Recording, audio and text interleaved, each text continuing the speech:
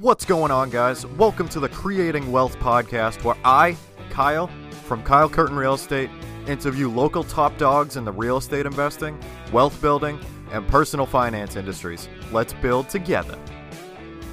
Welcome to episode 3 of the podcast. Today, I am interviewing Nate Swift. He is a super knowledgeable investor over in the Springfield, Massachusetts market. This episode was really informative, especially for newer investors and even first-time home buyers, and I can't wait for you guys to hear what Nate has to say. Let's get right into the episode. What's going on, guys? This is episode 3 of the Creating Wealth podcast. Today, I get the great pleasure of interviewing Nate Swift. He's a real estate investor out of Springfield, Mass. I have a feeling this is going to be a really informative and awesome interview. What's going on, Nate? What have you been up to? How has things been? Everything's been pretty good. Just living life, enjoying life, trying to, grow myself in real estate. How about you? That's the name of the game, man. Pretty much. So, to jump into things, what got you into real estate, and what's your backstory? So what got me into real estate was my father was actually into real estate part-time. I think he owned about 4 houses. One was a duplex and 3 were single families. So that kind of gave me the idea to say, okay, if he could do it, I could do it too. Mm-hmm. So that kind of got me started in real estate, my father.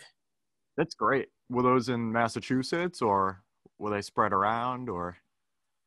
So actually, I'm from Enfield, Connecticut, but I invested in Springfield, and my dad invested in Connecticut and Springfield. Cool. That's pretty cool. Okay. So, that's not bad. Both Connecticut and Massachusetts. Yeah, definitely. What is your drive and your why for the long term? Did it come from your dad, or, do you have a separate big reason, or what's your fire? My fire is definitely getting out the 9 to 5. That's my fire. Living life on my own terms, being able to travel, being able to have the free time, have experiences. So that's definitely my drive.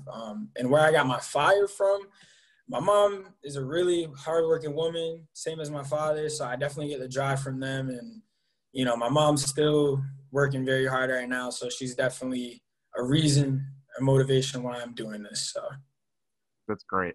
That's awesome to be able to have that, kind of backbone to motivate you to keep going when things are tough, and, being able to have that, that support. Absolutely. Definitely. Would you mind telling the story of how you acquired your first property? What kind of financing was it? And any big lessons that you learned from it? Anything that really stuck out?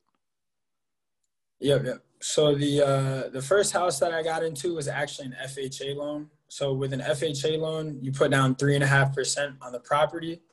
You need a 580 credit score, but preferably you would want a credit score in the 700 so that you could have more control of what interest rate you land with. My property was $280,000, and my down payment was $9,700. I did pay extra on the property, so I knew I was buying a higher end property.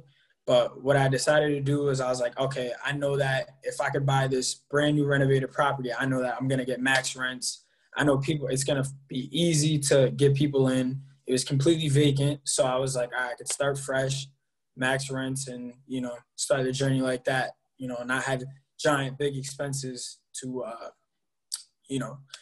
having to deal with fixing this and fixing that. So that's how I got into my first property. That's awesome. I forget if you said it, I'm sorry. Was it a duplex, a 3-family, 4-family? Yeah, it was a triplex. Oh, cool. Okay. So, yeah. So did the cash flow from that pay for your mortgage right away? Were you living for free right away? Or, was it close? Did you still have to pay a couple $100 for your mortgage yourself, or how did that go? So what I decided to do, and why my cash flow went way beyond my mortgage, was I decided to live in one of the units just in the room. Mm-hmm. So it was on the first floor. I rented it out family, second floor family, and they were each paying $1,350. Yeah. And then on the third floor where I lived in, I had two roommates. One's paying $400, which is actually my friend, and the other one's paying $550. So I think I was making roughly around $1,800. I don't know. You could do the math somewhere around. That's beautiful, though. That's to be able to mix the strategies like that. Yeah. That's definitely a thing that's possible. If you have multiple people living in one property, you don't necessarily have to just get the rent from the units. You can, like you did, rent to your friends in your own unit and, be able to make more that way. That's super creative. That's great. What do you consider to be the biggest variable to expand your portfolio? Like networking or, just constantly running numbers, marketing yourself, like mailers? Like what has been like the biggest thing for you to kind of put you in the spot where you've been? So I would say definitely having a good team. Mm-hmm. Definitely having a good realtor, someone that knows what you're looking for. So specifically for me, I'm looking for 3 and 4 family properties in the city of Springfield. So what I do, just a quick tip, is I actually have my realtor send me notifications. So every morning I'll get an email and I'll get a blast of houses that coming up on the market, and I just analyze them. And from that point, I say, is the cash flow good? How many? What is the average rents? What's the size of the square footage? What else? If it has parking, if there's a garage, all those variables. And from that, I'm sorry, I'm getting off topic. But yeah, so definitely a realtor to know what you're looking for. Yeah. You definitely have a mortgage company for financing. So for me, I'm doing traditional. So I go to any mortgage company and just say, hey, are you guys doing 20%? Because preferably that's what I want to put down on my second property. So yeah, realtor, mortgage company, and then you definitely need a maintenance man. You're gonna need a maintenance man, whether your property is brand spanking new or if it's old and torn up, you're gonna need a maintenance man for sure. So definitely keep that in mind. And then if you want to keep it passive, I would say have somebody to do the lawn because you don't want to cut grass or shovel. So yeah. No. So those 4. Oh, sorry. It's fine. Those 4 are imperative. So it's super important. So for like a maintenance man, would that be like a property manager in one case, or could that be like a tenant that you would like drop the rent down a little bit, if they did certain stuff, or like what have you kind of done so far? Like how did you get your maintenance man? So I found my maintenance man through actually networking. I actually know a guy that flips houses. He's actually a close friend of mine. And I actually met him at Home Depot when I worked at Home Depot. Really? And he had a maintenance man. He had a guy that was going in there and, doing his flips for cheap. So I said, hey, Nick, I was wondering if I could get you over here. I have a leak in the wall. I was wondering if you just come over and take a look at it and we can figure this out. He said, yep. And then from there, it's been great ever since. But definitely have more than one maintenance man when you're doing this because sometimes they're going to have bigger jobs. They're going to rather do more expensive jobs because they got to feed their own families as well. Mm-hmm. So have, I would say, 2 or 3, the least amount for maintenance men. That's really important. I honestly didn't really think about that kind of thing. I feel like that's like a lesser known kind of thing that you really need, so when stuff does hit the fan, you have those couple people in place to be able to take care of that right away, and square that away. That's genius, man. That's really important. Definitely taking that into consideration. Yeah, definitely.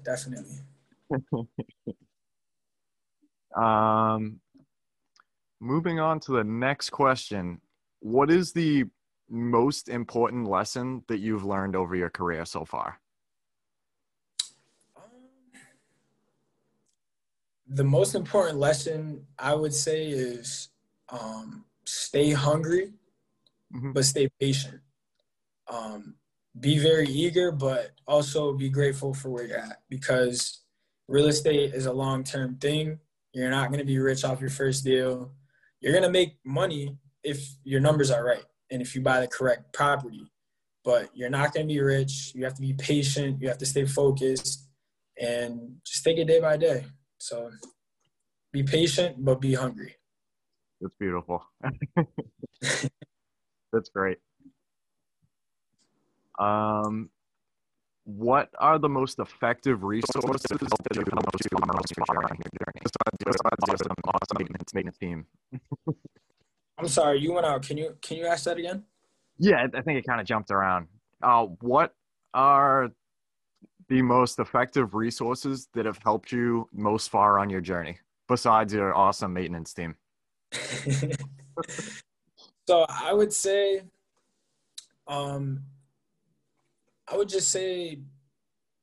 people, networking, because I talked to a mortgage guy, and he kind of directs me on, all right, how much am I going to need next based off of the price I'm trying to buy my next property at? What type of financing, am I going to need? How much money am I going to need? So that kind of keeps me aligned in my goals, so I know which direction and the target I want to go. So I'd say mortgage guy. And I would say just mentors. Mentors are very important. They keep you focused. They give you great advice. And definitely, just like a maintenance guy, have more than one mentee or mentor or whatever. Because you have people that are doing many different things. They have many different experiences, and they're going to tell you many different things. So you got to find that thing that's going to drive you, what you want, and, not use them, but use their resources, the knowledge that they tell you to direct your path. So. Yeah, that's great. It's definitely really important to keep networking. There's a lot of things that, you can't really do yourself necessarily. And it's much better to, be able to know people that have done what you're trying to do, like, and then some. Because, most of the time, at least from my experience, these people are usually pretty happy to have these conversations with you and, kind of take you under their wing a little bit and be able to help you out. And that was a big thing that really changed in my mind relatively recently, actually, that, a lot of these people actually really want to help, people who don't really know as much. Yeah. And that was definitely something huge. And something that us new investors don't realize is that people love to talk about what they do. So we shouldn't feel like it's a burden to, talk to people, say, hey, how'd you get into real estate? Or, how long have you been doing this? Or, just asking them simple advice, tips, or whatever. So people love talking about what they do. I know I do. So just talk to people, be outgoing, and you're gonna get the advice you're looking for. Totally, 100%. What is something that you thought about business, networking, or like creating wealth that changed as you went along? Like as you got more experience? I would say a direct tip. I would say definitely have reserves. Always. Definitely intend to leave money aside for maintenance cost. Let's see, what else? Those things are big. And just I'm sorry, what was the question again? That's okay. What is something that you thought about business, networking, or creating wealth that changed as you went along? Patience. I feel like you definitely have to deal with attitudes when you have to deal with tenants. They're real people. They're not robots. Like, you're going to have to deal with the attitude. People are going to do what they want. And sometimes keep your mouth shut and hear what they have to say. And sometimes you have to push your ego aside and then, allow them to say what they say and be 100% professional about it. So there's a lot of things, but, I would stick with those things. Would you say that like empathy is kind of a big thing when it comes to dealing with tenants, like being able to step in their shoes and like kind of hear their side of the story?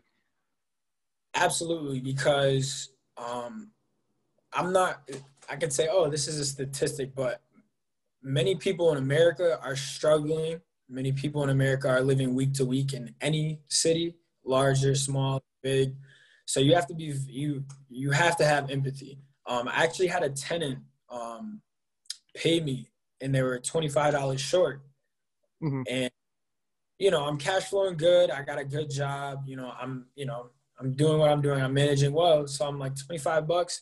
I let them know. I said, hey, you know, you guys pay me $13.25. I need the $13.50 next month. I was stern about it, but I wasn't aggressive with it and I wasn't being greedy.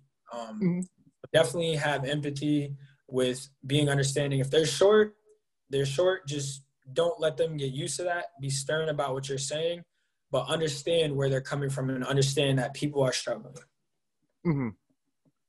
I feel like that's definitely something that like a lot of people kind of think that like, you know, all these landlords are greedy and everything, you know, they just want as much money as they can and whatever. But it seems like there's kind of a balance with that between like letting people take advantage of you and then like taking, you know, reaching that kind of level. Mm-hmm. Would you say there's kind of a balance there, like from your experience so far, or? Yeah, definitely. Definitely. I would say be reasonable. Be reasonable, understanding, because you never know. You could be in their shoes one day. Never say never. So just be understanding and be a human being. Show love, show grace, be peaceful. You know, and they understand what type of business you're in, and you understand what type. So just be a human being, but obviously still stick to the business blueprint, so to speak. That's real. That's awesome. Moving on to our next question. What is your best piece of advice to new investors that want to start and manage their rental portfolio? I know there's been tons of amazing advice already from you, but So I have a good tip. So for investors or future investors that want to get into owning their first property, and for example, going about it the traditional route where they're going to use an FHA loan and put the 3.5% down. You could actually, so if say you get into the workforce after college, you've been in the workforce for a year, you could actually use that previous year before that you were in college as a work year, technically.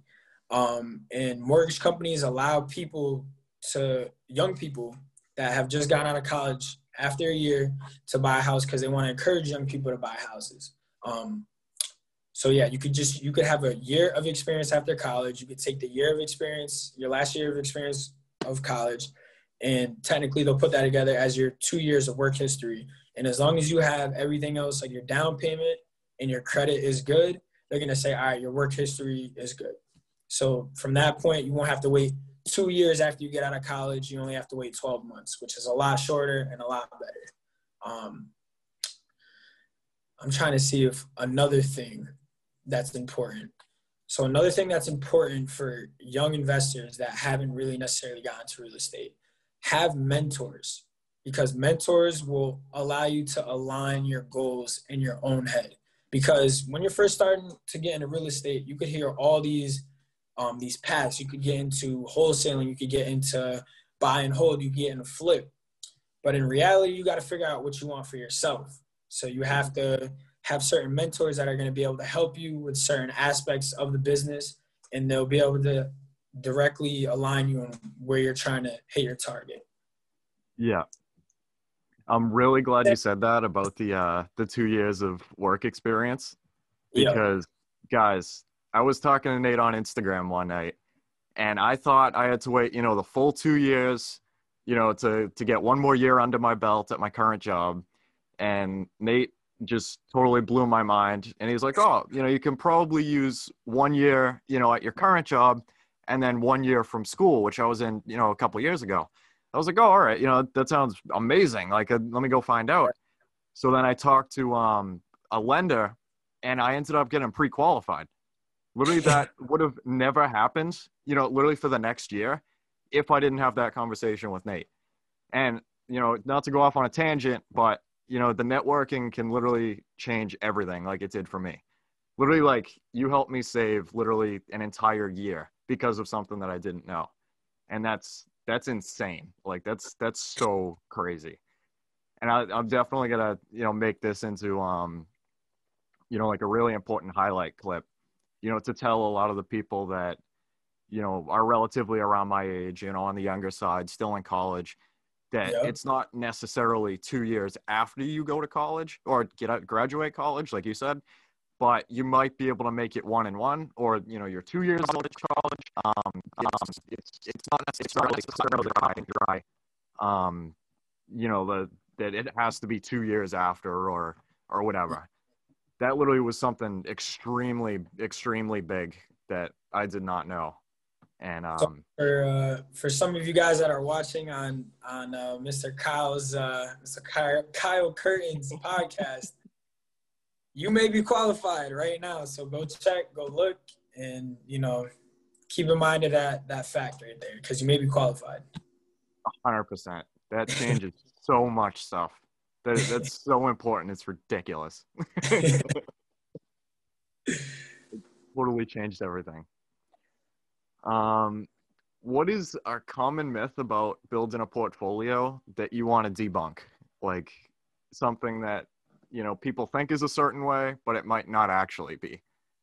Or actually, the 2 years is a great one, if you want to use that. But let's see. Oh man, this one's a hard question. Can you ask it again? What is a common myth about building a portfolio that you want to debunk? That you don't have to put 20% down after your second property, or after your first property, I'm sorry. Because if you're using traditional lending, you have to put down 20% for multifamily, just multifamily. 20%, 20%, 20%, sometimes 25%, sometimes 30%, but you could always find lenders at 20%. If you wanted to buy your second property and it be a single family property, say you wanted to rent out the rooms in there, or you wanted to make it Airbnb, you could actually get traditional financing on your second property. It has to be a single family property though. You could put down 5% on a conventional loan. So it makes it a whole lot cheaper to be able to say, hey, I have a second rental. I want to get into a second rental, but I don't want to put down 20% on a $200,000 house plus closing costs. That could add fast.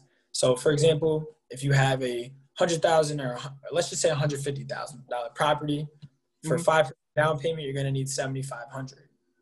So it's way less than putting 20% down on a $200,000 multifamily. That's a big difference right there. So you don't always have to put down 20%. You could also get into creative financing, but I'm not specialized in that. So not yet. Yeah, that's so important. Guys, definitely, do your research and continue to learn. All these kind of things that you think are common information, because it might be a lot different than what you actually hear versus what you can do. Like I said earlier, like it's not necessarily cut and dry, by the book.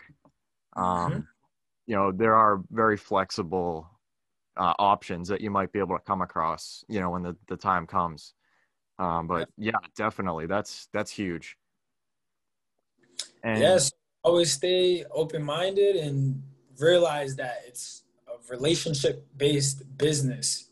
So you could grow your portfolio by somebody just really loving who you are. So keep that in mind. And definitely, guys, be yourself when it comes to the networking. At one point or another, the most experienced investors, agents, lenders, they were all at the same point, when they first started out. And, just because you may not know a lot, that doesn't mean that, you're I guess like any lesser quality, I guess. Like whoever you are, like people definitely still want to have these conversations with you. You know, you never know who you're going to meet out there, you know, regardless of if you don't know anything about real estate or, you know, really any field in general, or, you know, like a ton and it's, you know, you eat, sleep and breathe it. Just like whatever point you're at, go out there and meet people because it's going to change everything, guaranteed. Absolutely. And definitely don't be discouraged when people are not nice to you, because I've had moments where there was a guy actually building a duplex about 3 houses down from mine. Yep. And I was like, hey, what's going on? I'm Nate. I was like, oh, how much are the rents? You know, I just asked him. I didn't let him know I was a landlord, and he didn't want to talk to me. So, and he wasn't very nice. So don't let that discourage you. Stay focused, stay forward, keep doing what you're doing, keep networking, keep grinding, keep killing it. So I love it. That's awesome. That's so true. Yeah. And last but not least, Nate, do you read? And if you do, what is your favorite business, investing, or real estate book that you would recommend to anyone? I'm not the biggest reader, but you should definitely read some books, some type of books. I read a lot on Instagram. But the most important book that will absolutely flip your mindset and have you thinking in the right way is Rich Dad Poor Dad. And I know that's like such a common book, but Rich Dad Poor Dad, I give it to everybody. And just pass that knowledge along is good. So Rich Dad Poor Dad will have you thinking in that open mindset, realize that the rich don't work for money. So Rich Dad Poor Dad for sure. Absolutely. 100%, man. I love it. I love to hear it. I know, you know, people talk about it all the time, but it really is like that much of a crazy book. I remember I literally paid $8 for that book, and that's probably going to be one of the best investments that I'll ever make. 100%. Absolutely. Every year, that book completely changes lives. Absolutely. It's just something. Like if you buy the book Rich Dad Poor Dad 10 times over and it costs you $80, it's still going to be worth the price. So definitely, you know, go on a couple of websites. You can get books for really cheap. Rich Dad Poor Dad, I'm sure you can find it anywhere from like $5 to $15 for sure. Totally. Cheaper. Yeah. I wish I could give a copy of that book to literally everybody in the world, especially kids, you know, people a lot younger to kind of transform that mindset a little bit. Yeah. And what's possible. I don't know if you're going to do a visual on this, if you're going to see my face, but I actually have the book with me, and I could show it to people if you want me to. Sure, go right ahead, man. Yeah. All right. I'll be back. One moment. Okay.